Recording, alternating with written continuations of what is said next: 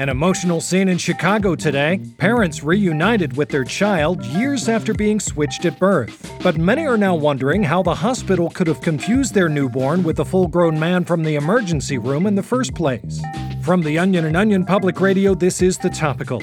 I'm Leslie Price, and while it might not be the most popular thing to do right now, I'm about to badmouth some frontline healthcare workers, and I'd be lying if I said I wasn't just a little bit excited. So stay with us.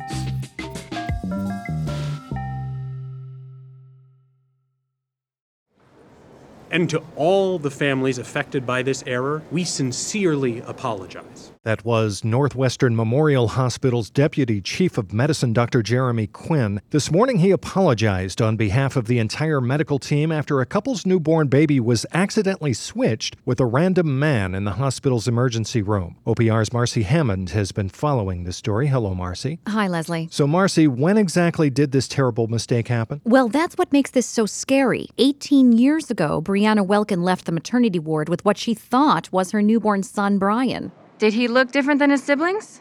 Yeah, a little. But he had the same dark hair and big goofy smile. But also he was 5'9", 245. That same day, James Ringgold left with what he thought was his 63-year-old father, Jeff, who was recovering from a heart attack. Both were wrong. When they looked at Dad's heart, we thought it was a miracle. They told us his heart looked as healthy as a baby's. Turns out, it was a baby's. Wow, as a parent myself, I have to say, this is terrifying. Did either family question the situation? Well, both were suspicious at first, but administrators at Northwestern Hospital repeatedly told the parents a mistake like this was impossible. According to the Welkins, their new baby cried too much, had difficulty breathing, and was covered in body hair. But when they asked the doctors, the hospital said the body hair was hereditary, and the crying was because he was just colicky. They told me to try breastfeeding. And then there was the Ringgolds, who thought their dad was too small, was constantly defecating himself, and couldn't support his own head with his neck. They said he was just getting older and suggested we think about putting him in a home. I see. So how exactly did they know something was wrong then? Well, both parties eventually accepted the situation. What else could they do? Sure. Then almost 2 decades later, right after James Ringgold's supposed 81-year-old father, Jeff, went through puberty, the family decided it was time to take a DNA test. That test, of course, revealing that who they thought was their dad was actually 18-year-old Brian Welkin, and their actual 81-year-old father, Jeff, was now living with the Welkins and was about to graduate high school. It's every parent's worst nightmare. Aside from apologizing, what has Northwestern done to address this? Well, frankly, they haven't done very much. According to the hospital's president, the mistake was made during a, quote, different time.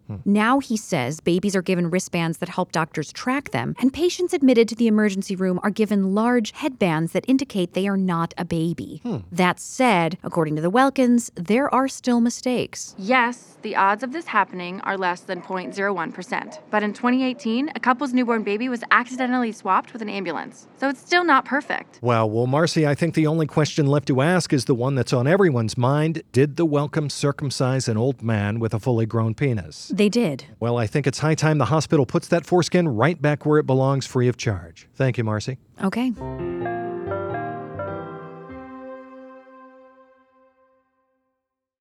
Even though it happened quite a few years ago, finally taking all those smug little doctors and nurses down a peg really has me on cloud 9. So let's see who else we can belittle for my own amusement. Here's what else you need to know today. A major announcement from Apple today. As part of an Apple keynote presentation, CEO Tim Cook took to the stage and introduced 2 single friends who he thinks would really hit it off. Cook noted that the pairing was years in development and that he had actually first begun thinking about the idea before he even worked at Apple, but that he wanted to be sure both of the single friends were in the right place in their lives for a relationship before introducing them publicly. And in finance, stock in Nestle shot up nearly 6 points yesterday after the company announced that it has acquired a 90% ownership stake in all the water inside human bodies.